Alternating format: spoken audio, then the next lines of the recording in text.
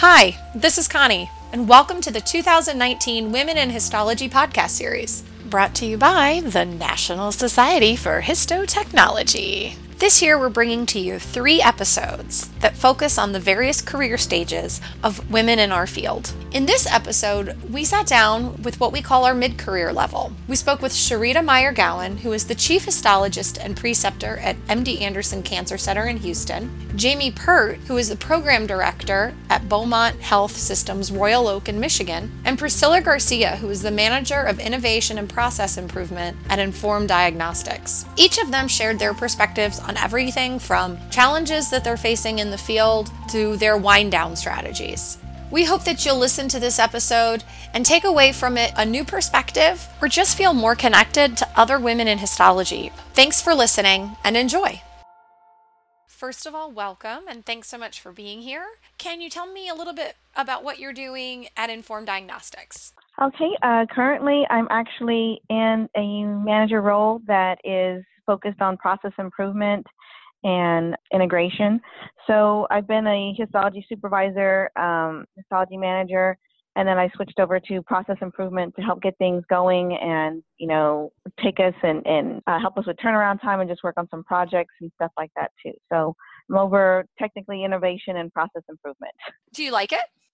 Yes, I think this role fits me very well. I get to be in the lab, still work hands-on with histology, get my hands in grossing, cytology, and everything else as well, and bring on, new processes or trying them, and just get, I'm more in the meat of it without being with the day-to-day. Actually, I'm still in the day-to-day headaches, but Sure. I just added on some more projects. I also spoke with Sharita Meyer-Gowan. I asked her to explain a little bit more about what she's doing at MD Anderson Cancer Center.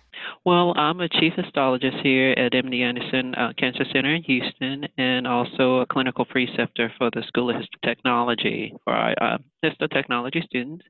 And some of the work that we're involved in is a lot of basic science research with different types of models, animal models, and we also work with clinical trial studies. Our department is translational molecular pathology, and we work with transitioning a lot of the research studies into clinical trials. And we're the group that handles a lot of the samples and processing through to basic H&E, hematoxylin eosin staining, special stains, as well as immunohistochemistry and scanning for preservation for future studies. And we archive a lot of the hospital's tissue as well for future studies. So that's a lot of what we do here.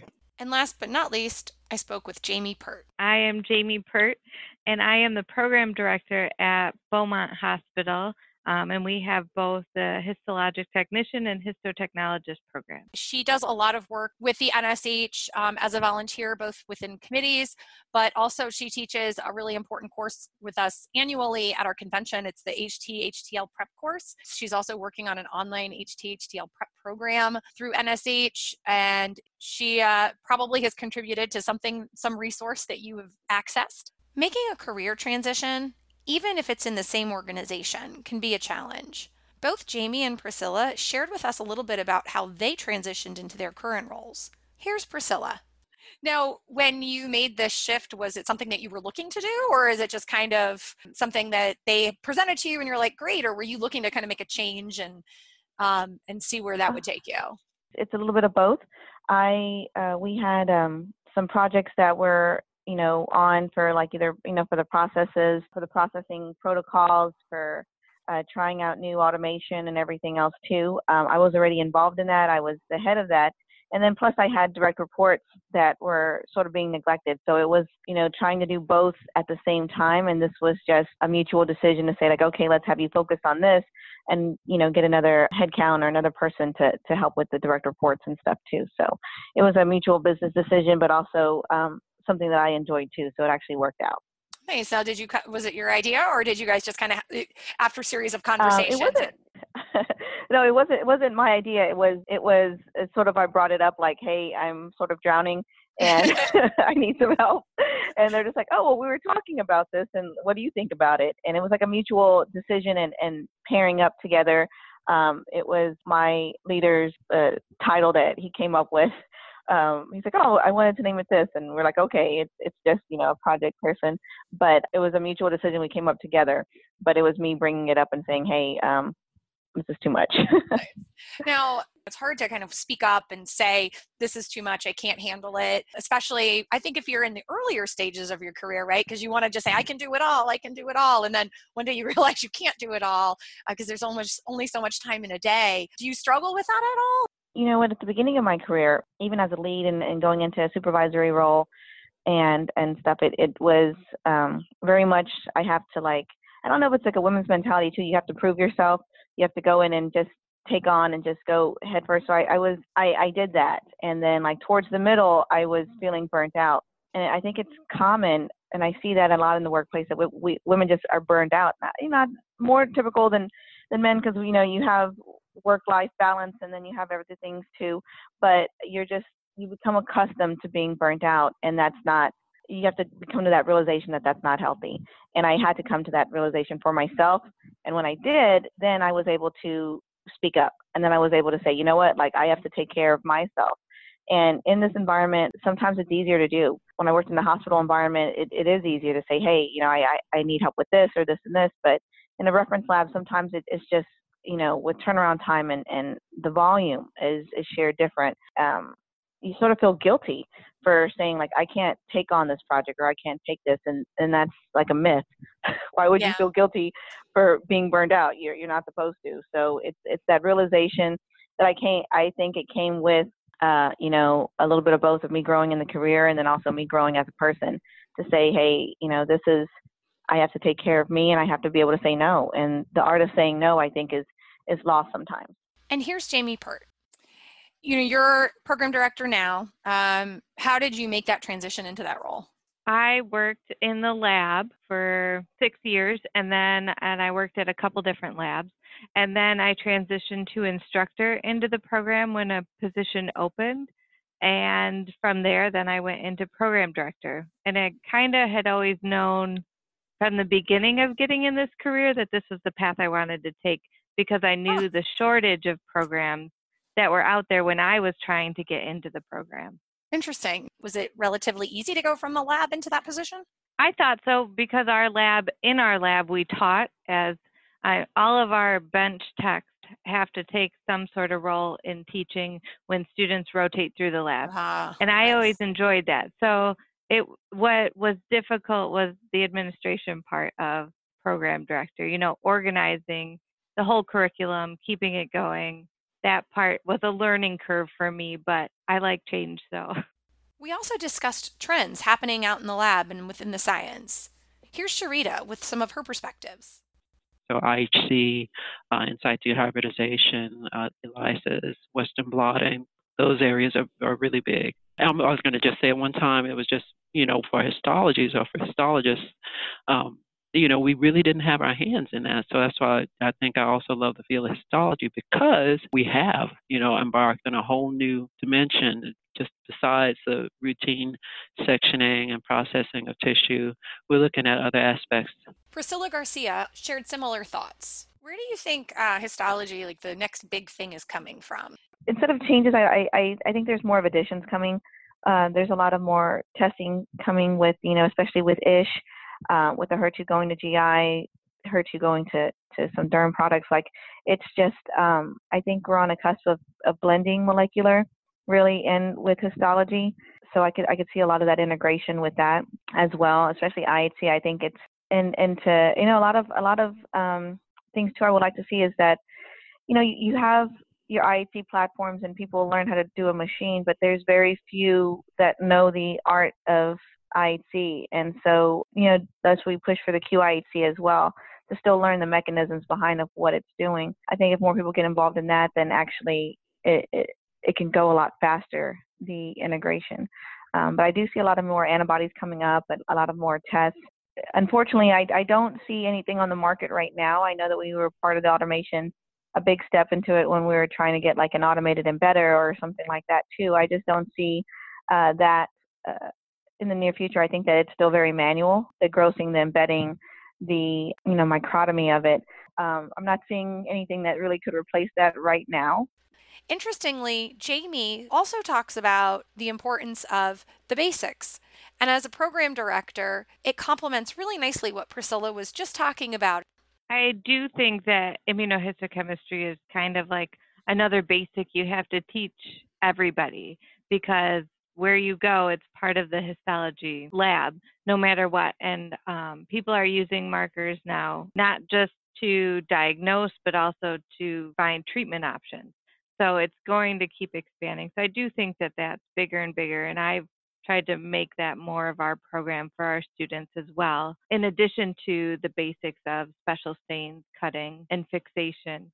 I think some of the other trends that I'm seeing, there are still the private labs out there where our techs have to learn to grow. Just like with our other groups that we've interviewed for this series, we asked Priscilla, Jamie, and Sharita to talk a little bit about why they think women in histology outnumber men, at least according to the 2016 NSH survey, where 81% of our members who responded identified as female. Here's Jamie.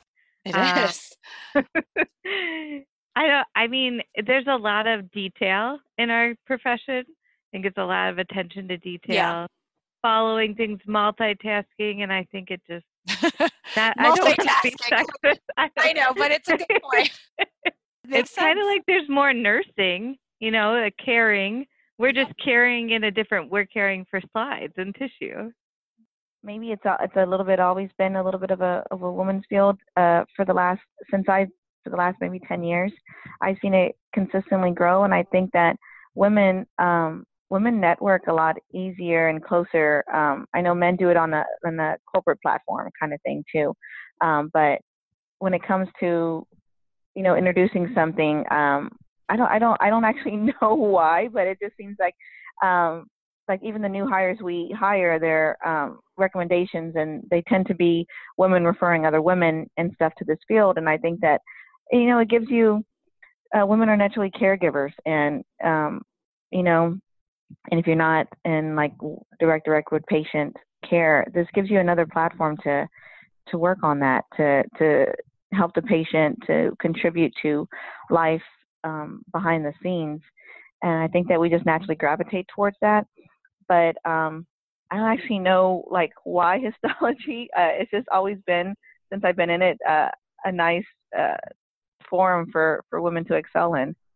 The one thing that comes to mind as far as like the I guess the higher female percentages is, I think one, I don't know if you experience this or not, but a lot of people don't know about the profession of histology. They really don't know what it is, or where it's practiced or how it's practiced. They really have no idea about that. And I think that's one of the reasons why we may not see as many males. I mean, it's just not a well-known profession. Two, I think, I don't have numbers, so I don't want to just put that out there, but total hypothesis. Seemed, I got you. Yeah, total. Yeah. I mean, from where I am here at the MD Anderson, it just seems like in the beginning at the school here, there were more women that were enrolled in histology. I mean, I've seen, just like historical pictures here, and there you see ladies in the labs with, they look like nurses. They have the like nicely pressed white dresses on, and their scrub hats and so forth. And during that time, it was all women. So I think maybe historically the profession started out with more women, and it just from there, we really didn't grow into a larger population of men. Maybe because it's not so well known. So if I had to tie my two ideas together, that may be it. And that's just from my personal experiences, and readings from what I've known here at Anderson. Certification is another topic that came up in our talk. Here's Priscilla talking a little bit about her thoughts on whether or not professionals should be getting their HT/HTL or other qualification. You have obviously, staff that you work with, and you probably see a lot of early career professionals coming in. Do you feel like it's important for them to be getting certified HT/HTL or QIHC or any of those credentials? Do you think that those are important in this era that we're in? Oh, yes, I still do. I'm a big proponent of that. I do We still do these classes that I probably have gone away from. I need to schedule some more. But we have a lot of new people that just graduated with Bachelor's of Science that have no idea what they want to do. They know they don't want to teach, but they don't actually know. We start them off with like lab aids and grow them within. And we do offer, like after they do exposure classes on the weekend and everything else too, we try to say like, hey, if you're interested in this, we do offer some classes to get you prepared for your HT or your HTL. We've seen a lot of success with that. I do try to steer them in a way that this is just not a job, this is a career. Like whether you're just starting and stuff too, you're dealing with patients' lives. There's a community out there. Like I think that when they get more involved, it becomes more something where they can connect to, or something that they know that it's bigger. Because mostly people just fall into histology. They really don't know that it exists. And then when they do, they think it's just that place. And I'm just like, it's the whole world. So, like opening it up and stuff too, and try to get them connected. I think it helps. I know we have a lot of on-the-job trained individuals because I'm one of them. And for me, as I went through, going through my career and gone through some of those areas, I'd learned that, certification is not a bad thing. A qualification, it's just another, notch in your belt, and it opens you up to more experiences, because a lot of times, you may not have an opportunity to do work on a particular project if you don't have that certification or qualification, or you may not have an opportunity to seek a new career, a new position without that type of qualification or certification. And even as an on-the-job trained person, it just, it really opens you up to a lot of different things. So if you are, open to that and want to, go through and see different things and learn new techniques, I think it really helps. It's no surprise how Jamie Pert feels about certification. I think it is important for people that are serious about this career for certification. One, I teach the prepping for it, so yes, I'm a big proponent for it. But I do think it's important for our career because it does show you have this level of knowledge. Mm-hmm. When you're coming into work someplace, and it shows that you're able to at least meet those requirements and go forward in any type of laboratory. So I think it's a good basis for everybody. And I think it's important to have, just like any other profession, they have certifications, and it's to show you are credentialed. So Jamie and Sharita also spoke to me a little bit about the challenges that they're facing in the profession, including personal challenges with work-life balance. What types of things right now are a challenge for you? Well, there's a couple. I find challenges in the work-life balance. And then also when it comes to work, I find it challenging finding students who are highly motivated to stay in the career for a long term. So that's interesting you say that. We spoke with a couple of our members who are later in their careers, and they all mentioned a real similar thing. They said that they're very challenged in that they go out and they advocate for the profession, and then they don't see anybody really pursuing it. What do you think is a barrier of that? What are you seeing, especially because you're right there on the front lines in the program? I would say I have it either they have a really high level of passion for it, or they're using it as a stepping stone to go into pathology assistant or move on. I feel like there's a lot of people who just want to move on and not appreciate what they're doing. Do you think that those are people that, if that lack of love of the science isn't there, do you think that we should try to make an effort as an organization to try to keep them in it, or what are you thinking on that? Feel like it could be a couple different things. There may be a lack of keeping concentration on things, which I don't see, because I think in histology there's a lot of great opportunities. You can do such a variety of different things, which is why I love it. So I try to open the door to show them that, you just don't have to work in a clinical lab. You can work in a research lab. You can teach. You can do all sorts of things. And I try to open their eyes to that so that they don't see sitting at a microtome for 40 hours. Mm-hmm. You're supposed to do special stains, do immunohistochemistry in bed. There's all sorts of things you can do, but also maybe pay. Sure. I feel like people want more money. Let me ask you this question. Do you find it hard to say no at work? I do. You do. Have you always found it hard, or do you think that it's gotten easier for you over the years, even though It's it's still maybe hard? gotten easier, but I feel like because I like what I do so much, like I want to help and I want to see things get better. So I want to be a part of things. All right. So what is your limit? Like when you absolutely have to say no, why? What is it that's a factor in that? There's no time. That's the only factor. Everything else, if I can make time for it, I get it done. Here's Sharita with her thoughts. Now, you and I were just talking a little while ago.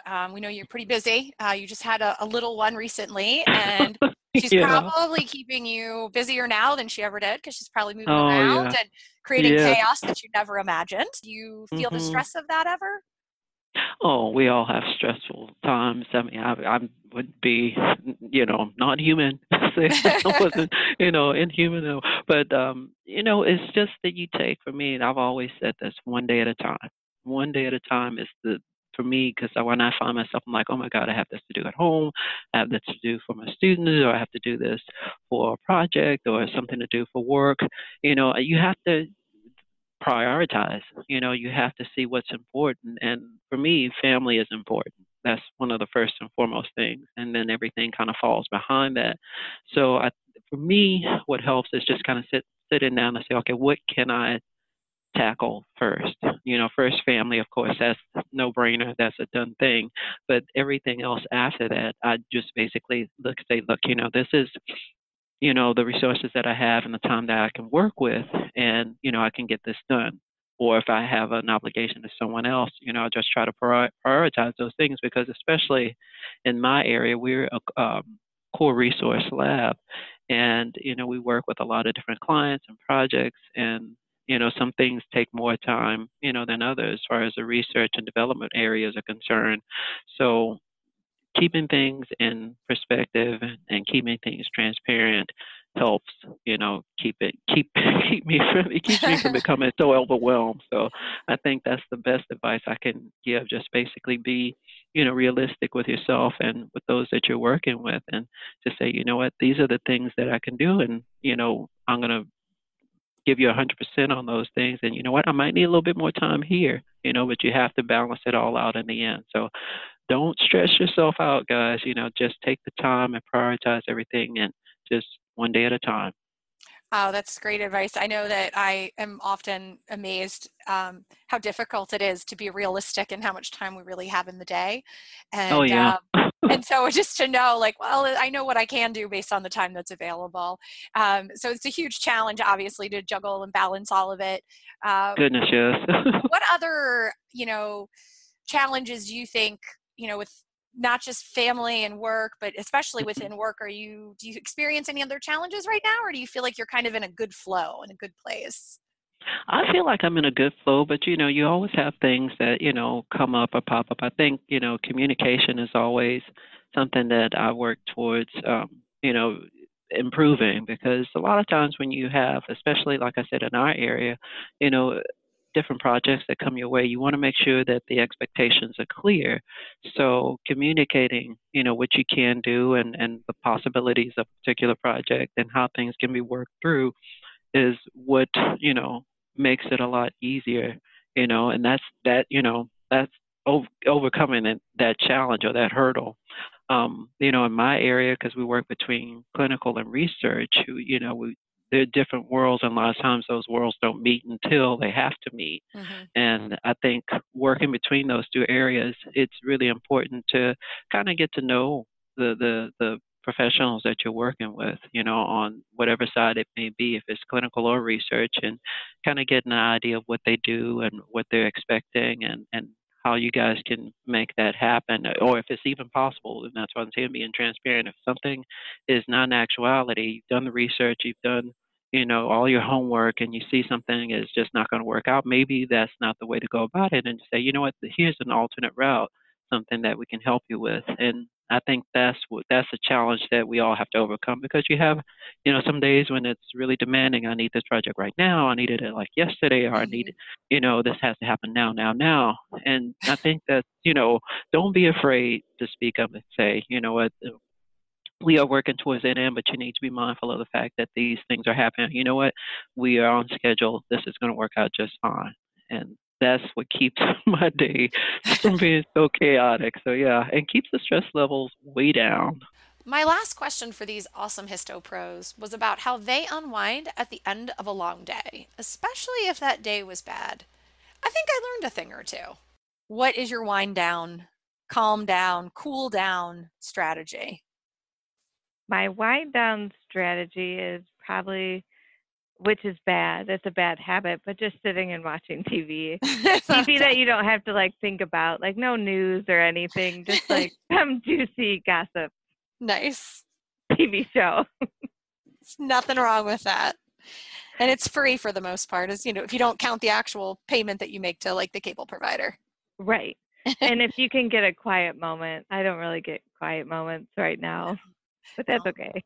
Well, like I said, I like the chaos, so. Well, Jamie has 3 kids, so that's what she means.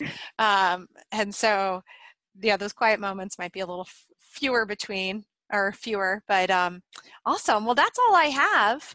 I appreciate you chatting, and I hope you have a great day with some gossipy TV, maybe. Well, thank you very much. I appreciate you having me. Awesome.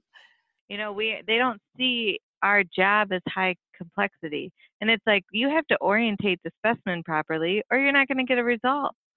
So, we have to know what we're doing. Absolutely. So that's where, a lot of that conversation was yesterday. So. Oh, that's good. Hopefully I added some value. Absolutely. My brain doesn't work as great. You had a busy day, at work, you're tired, you get home. How do you relax? What is it, your trick to deal? When I go home, and this may sound completely crazy, but I play with my daughter. Not crazy. And you just don't understand. This joy came into my life on just almost a year ago, 3/16/18, and she is just, so easygoing, just a relaxing child. Before that, just get home, listen to music, talk to my husband, and I'm not a big TV fan, so, that was never a big deal. Or, we go riding, or I would go riding or running. When we had our dog, I would go running with the dog, but I'm, really an outdoor person, but right now the weather's not so nice. So, even when it becomes nice, we're taking my little girl outside and we're going to run and play and just enjoy life. It's just like winding down and realizing what's important. And right now, my family is one of the most important things. And, that's how I relax because I'm home. Absolutely. My safe place. Yeah. Yeah, so that's how I do it. Well, that sounds great. I know that that's a preference of mine too. Well, that's it. We are, I have no more questions. And I really appreciate you taking the time to chat.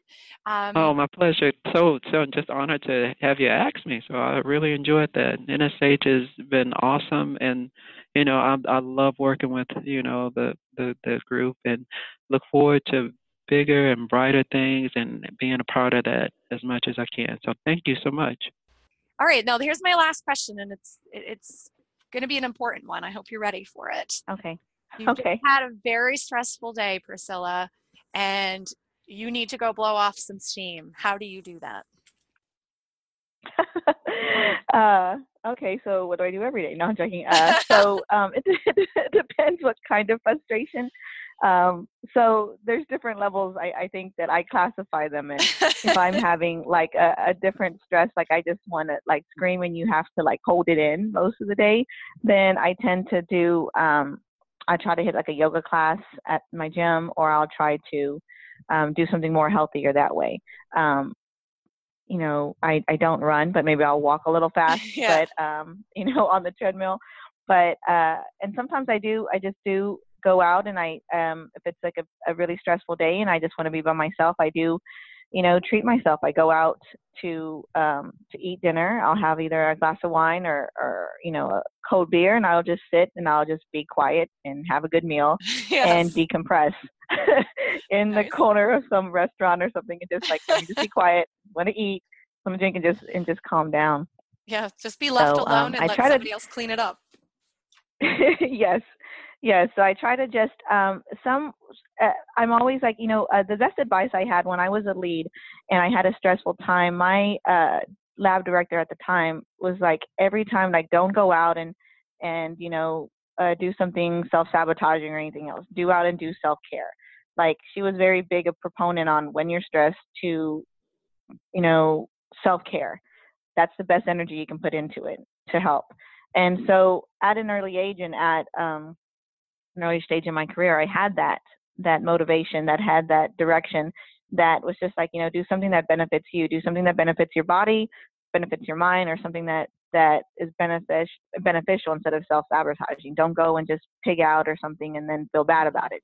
Just go and take care of yourself, whether it's a pedicure, whether it's a manicure, whether it's, taking a walk. Do something that's beneficial instead of, and that'll help your stress level and that'll build better patterns. So that's what I just try to pass on when I see, current leads or current supervisors. I'm just like, go take some time to self-care. Because I think that that's sometimes just not spoken. That's not, directed. You're stressed out. What do I do? Well, take care of yourself. Thanks for listening. And don't forget to check out the other 2 episodes in this series. And if you want more great NSH podcasts, you can search for us on iTunes with the search word HistoTalks, or go to our podcasting channel, Podbean. Look for HistoTalks. All of our podcasts are free. Free.